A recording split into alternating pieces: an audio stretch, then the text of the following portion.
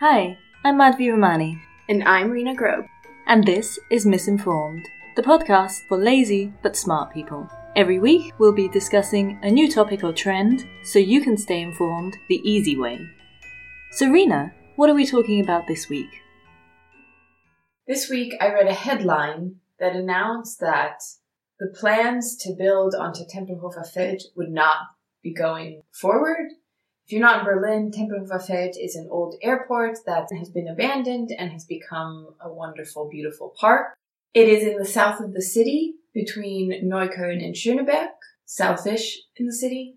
And in 2014, there have already been plans to build on it that was struck down by a grassroots campaign by local residents. It was repurposed during the 2015 refugee crisis to house refugees. And now there have been plans again to build living space there. I think the headlines were a bit misleading because the way that it was phrased made it sound like they were planning on building all over the park.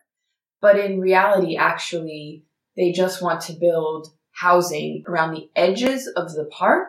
And if you know anything about Berlin, you know that Berlin has a massive affordable housing crisis. So yeah, this week I've just been thinking about buildings, houses, green spaces versus affordable living, and how do we prioritize? What do we prioritize? And specifically when it comes to cities, how are cities built and who are they built for?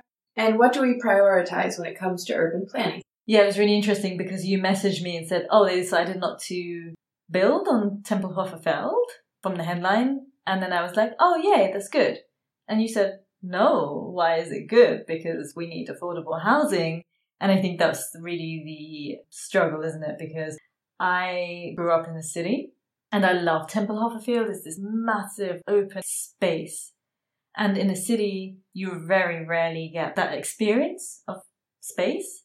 And yeah, when you grow up in the city, you realize that as a child, all of these open spaces are so important because, yeah, we can make houses, but what is the quality of life for the city? As I was looking into this, I found a recent study from 2020, so last year, that said that growing up in a greener urban environment boosts children's intelligence and lowers levels of difficult behavior. And actually what's really interesting about this study in particular is that they also did a balance between, children from rich families and poor families, because we always make the assumption then that obviously if you're from richer areas, which is true in terms of urban planning, you have more trees on your street and things like that, which is kind of true, but they also took into account the class of the family, education levels, all of this. And yeah, an analysis of over 600 children aged 10 to 15 showed a 3% increase in the greenness of their neighborhood raised their IQ score by an average of 2.6 points. And the effect was seen in both richer and poorer areas. And also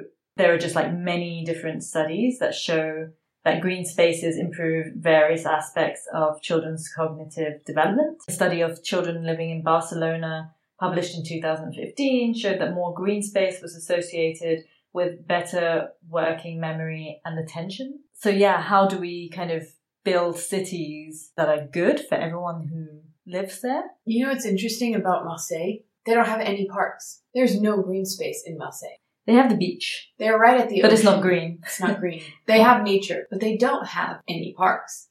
My friend who moved there recently told me this. She has a dog, and she was like, there are no parks in Marseille. There's playgrounds and stuff. But you can't take the dog into the playground. There's no parks. I fundamentally agree with you. I do think that parks and green spaces are super important. And I completely see their value, and I do think that Tempelhofer Feld is really cool. It is totally something worth preserving, and I think it's kind of unique in that way. Maybe there's a different city on Earth that has something similar to it, and not just a big open green space, but something of that nature. But Berlin has a massive affordable housing crisis. So part of the argument that the local residents initiative made in 2014 when they were campaigning against them building onto Tempelhofer Feld was based essentially that, yes, we do need affordable housing, but this isn't the solution. We need to make the housing we have affordable, and we need to tackle that problem there instead of building new houses. Which also, in theory, I completely agree with. There are apartments in Berlin. They're just unaffordable. Rent prices are going up. But at the same time, I always wonder, there's so much homelessness in Berlin, and there's so many people living with severe housing insecurity. It kind of becomes, again, this issue of like, in order to push through something to like lower rent prices, or we saw it with the Mietdeckel, right? All of these initiatives, they're going to take a really long time to put through. So if we have this vast open space, and I think it should be emphasized that the recent proposal was not to build on all of Tempelhofer Feld, as it was reported in the media, just on the edges, then shouldn't we use the chance to provide people with basic housing as soon as we can? Because it's going to take ages to push something through the government to make affordable housing thing. But I think you're overestimating the competence of everything. That I think your theory is good if everything was working fine. However... That's true. Have you seen the Berlin airport? Yeah, our actual airport. It took, I don't know how many, 10 years over, went billions over. And also the other thing is, the government itself is not building these houses. So then you have private contractors, you have people doing stuff for profit, and then they're doing things for profit. What they're trying to do is fit as many people as possible into as little space as possible. And this area in Neukölln is not like Lichterfelde West, where it's super nice and bourgeois, and then they decide to use these nice green spaces in this area to like put in more volume. They're going to use already a place which is not full of affluent people and like pack people in. Probably is going to be incompetently done. Probably the housing is not going to be very good because they're going to save as much money as possible to actually make it worthwhile for private contractors to come in. I actually didn't think about it like that. That's like a really, really good point, because I think maybe you're right, I was thinking about it way oversimplified. In my mind, I was like, housing, build houses, help people with housing insecurity and homelessness. But you're right, yeah, they're not proposing to build these apartments in Grünwald. No, yeah, Wilmersdorf, Charlottenburg, where the nice, Litzensee is. Why don't they put it around the Litzensee? Yeah, but maybe, do you think maybe also part of that issue just is that like you have ridiculous amounts of space at Tempelhof? But no, I see your point. That's a very valid point. I did not think of that. This question has been around for as long as basically cities have been around. Back in the 1890s, in England, parliamentary stenographer called Ebenezer Howard. Good name. It's a very good name, right? I love the name Ebenezer. Why did that go out of fashion? Bring back Ebenezer.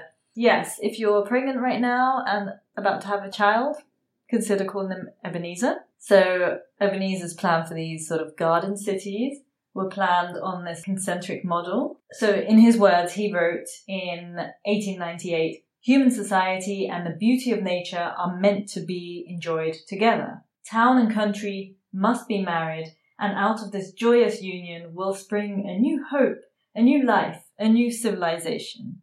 Which sounds really nice. And in England, actually, Letchworth and Welwyn were the first garden cities planned in the 1910s and 1920s, based on his concentric model. And they are actually beautiful cities. They have struggled to keep themselves affordable, like affordable housing, even though originally they were planned to be inclusive. Just because they're so kind of pretty and they've got nice houses, it just makes them more desirable. Mm-hmm. And I was speaking to somebody recently who moved to Berlin from New York, and they want to have children, and they made a list of different cities they would like to move to during the whole of Corona because they couldn't go check the cities out. So they like did it in this really strategic way.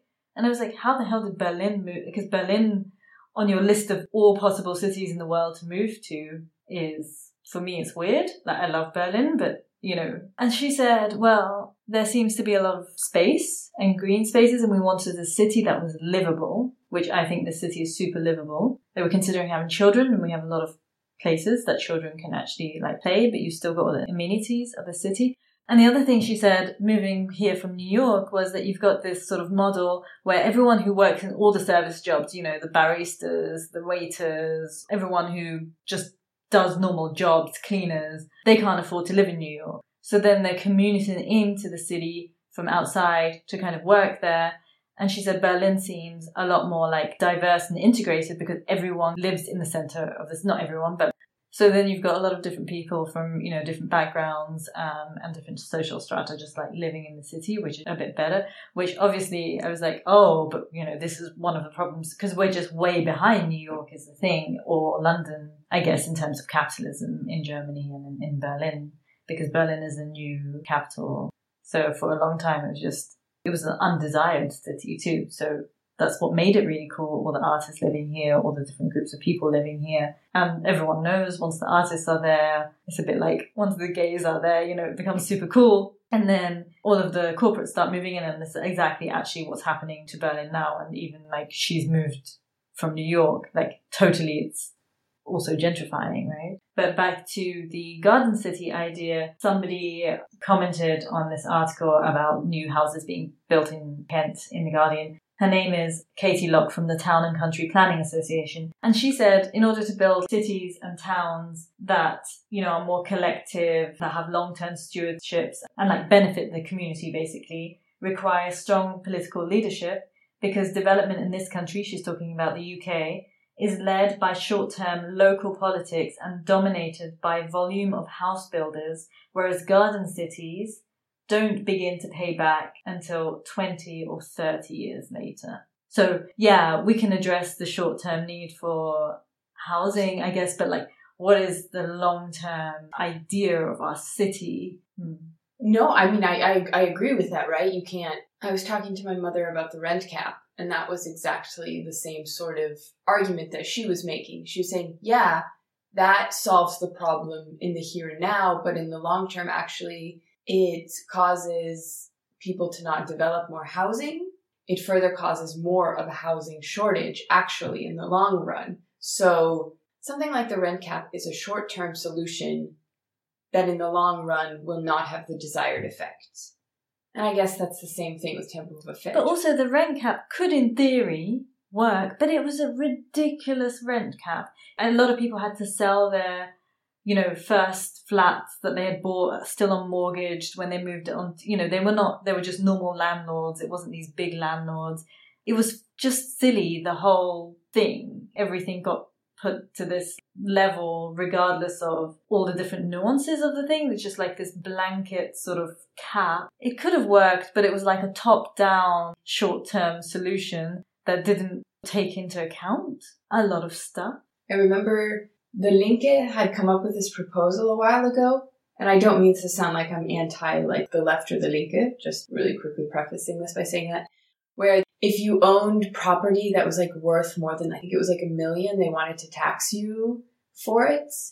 And it was like, it came from the same place of like, yes, that's a great idea. We should definitely be taxing all of the billionaires and the millionaires who have more money than they have sense. But it was so shallow in its proposal because it didn't take into consideration that if you live somewhere in the north of Germany where your property isn't worth much money, the chances are you could be a very wealthy person with a massive house. Whereas if you live in the south of Germany where the price of property is very high, chances could be that you just have owned a property for a while and you're not a particularly wealthy person, but your land is worth more than $1 million. It doesn't take into account, especially in Germany, around the suburbs of Munich, where these families have lived for hundreds of years in these old houses. Well, not necessarily rich, they just have those houses.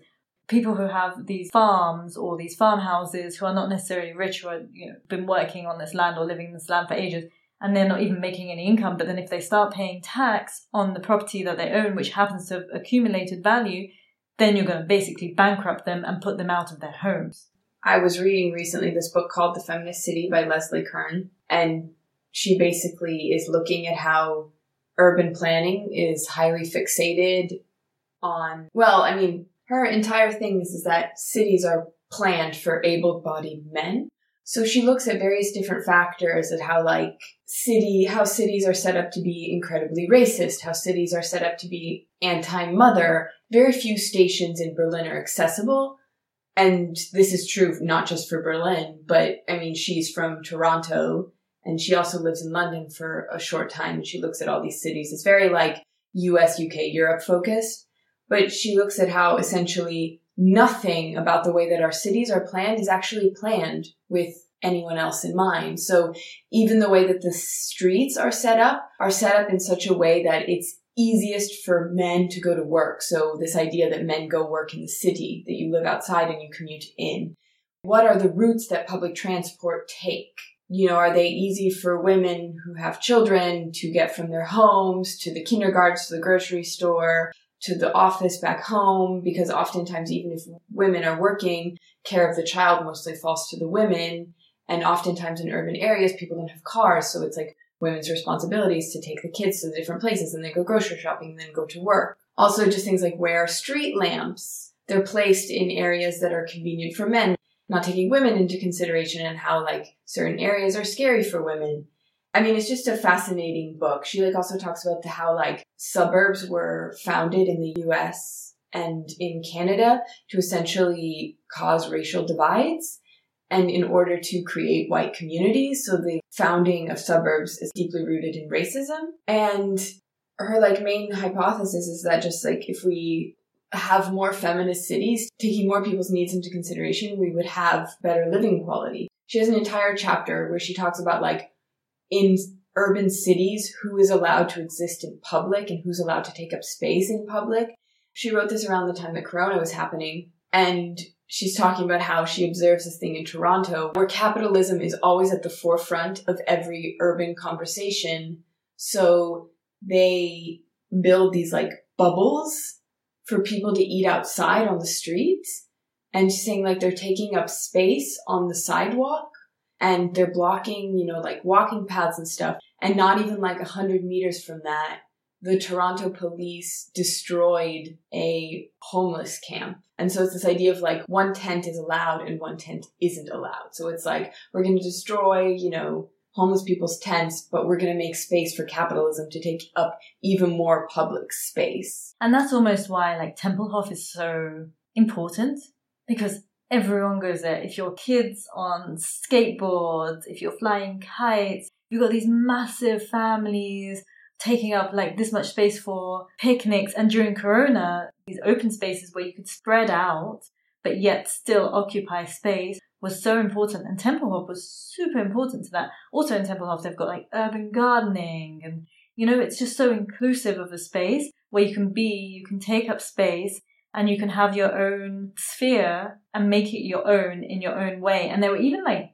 outdoor kind of raves and dance parties where people social distance dancing and stuff. So on one hand, you had like Turkish families getting together to have their like Sunday big barbecues. And on the other hand, you had all these sort of techno ravers. And then on the other hand, you have all these skater people and all these kites. And like, I think it's so nice because so many identities are allowed to exist in the it's like a white space, it's an open canvas. That's the nice thing about parks, right? They are one of the few public spaces where you're allowed to exist for free and nothing is demanded of you. There's another really interesting book about feminism and cities. It's called A Women's Berlin, Building the Modern City. I've only read the introduction, but fascinating. So apparently, at the turn of the century, so before the First World War, a lot of women architects were actually involved in building a lot of buildings for a number of reasons. First of all, a new load of sort of women, and I have to say bourgeois women, were coming into the city. So for example, female teachers. And at that time, outrageously, in Wilhelm, Germany, female teachers were actually not allowed to marry. They were based on somehow the nun model, even though male teachers at that time were totally allowed to marry and have children. But female teachers were not allowed. So they were single women who were occupying the space of the city, and they had to make the city sort of fit to these new groups of women who were in the city, not the female teachers, but I guess architects and women. So a lot of architects and women in, like, I think the first architect's office, woman-only architect's office that was opened in the whole of Germany was actually opened in Berlin. At that time, yeah. These architects, because they were admitted at that time also just into architect school in certain like fields, and architecture was one of them. And then they got a lot of funding from like old rich widows to make spaces. So for example, with the female teachers, what they did, because female teachers were annoyed at always like having to have boarding rooms or little rented rooms and stuff. So then they built a whole building where they could like all teachers also across different groups. So like Jewish female teachers or Christian women teachers or whatever. They got a building where they could all sort of live together because they were not allowed to marry. And women architects design these big buildings. And in this book, there's an amazing photograph. Let me show it to you. Oh, wow. She looks really cool. There is a woman making repairs to the roof of the Rathaus in 1910. She's sitting right on top of the roof. And you can see this urban landscape of Berlin stretch out around her. We'll post it on our newsletter. And we never think of women architects because what she says in this book is they've been erased from the history of architecture because nobody thinks skyscrapers and big projects, women do those. There've been all of these women's buildings, also in Chicago and New York, because this also happened at the same time, where there were a few factors. One was that cities were actually expanding at this time, so they did need new buildings. And second was, women architects came in. And the third one was there was this need to build spaces for women within this urban structure. And they knew that they needed to carve out their own spaces. And so a lot was going on at this time. But we never think about women doing these big architectural projects. We think, oh, men have built all the skyscrapers in the world. Actually, it's not true. And especially in Berlin, we do say, well, Berlin was really rebuilt by women. It was just in rubble. And we think about the women kind of saving it and salvaging it and on their hands and knees, Trümmerfrauen is literally rubble women. And of course, the city was rebuilt by women, but that's also just a sexist kind of view of, oh yeah, they were just repairing it after the damage. But they were also instrumental in building a lot of buildings in Berlin. And on that note, here are 3 things you can do this week to be a better person. Number 1, as various studies have shown, getting out into green spaces, walking, enjoying nature really improves your mental health, your focus, your attention, the intelligence of your children. So go out and enjoy any green spaces you can. Thing 2, Berlin has a lot of really cute community gardens. So if you get a chance to participate in one, support them, and just be mindful of them. Don't go around stealing flowers from them, please. That's not what they're for. And thing 3, when we have referendums and are proposed solutions by politicians to deal with certain problems like affordable housing, maybe think about them in a wider context because there is a lot of nuance to these arguments, and try and be informed and as open-minded and have as wide a perspective as possible on them. Thank you for listening. Until next week, goodbye. If you like this show, please share it with your friends and subscribe wherever you get your podcasts. You can also help us by supporting us on Patreon for as little as €4 a month. Visit patreon.com/misinformed. For links to all our sources and for our personal tips on what to watch and read, subscribe to our weekly newsletter at misinformed.substack.com. You can follow us on Instagram at @the_miss_informed or email us your feedback, requests, or just to say hi. misinformed.podcast@gmail.com. We would love to hear from you.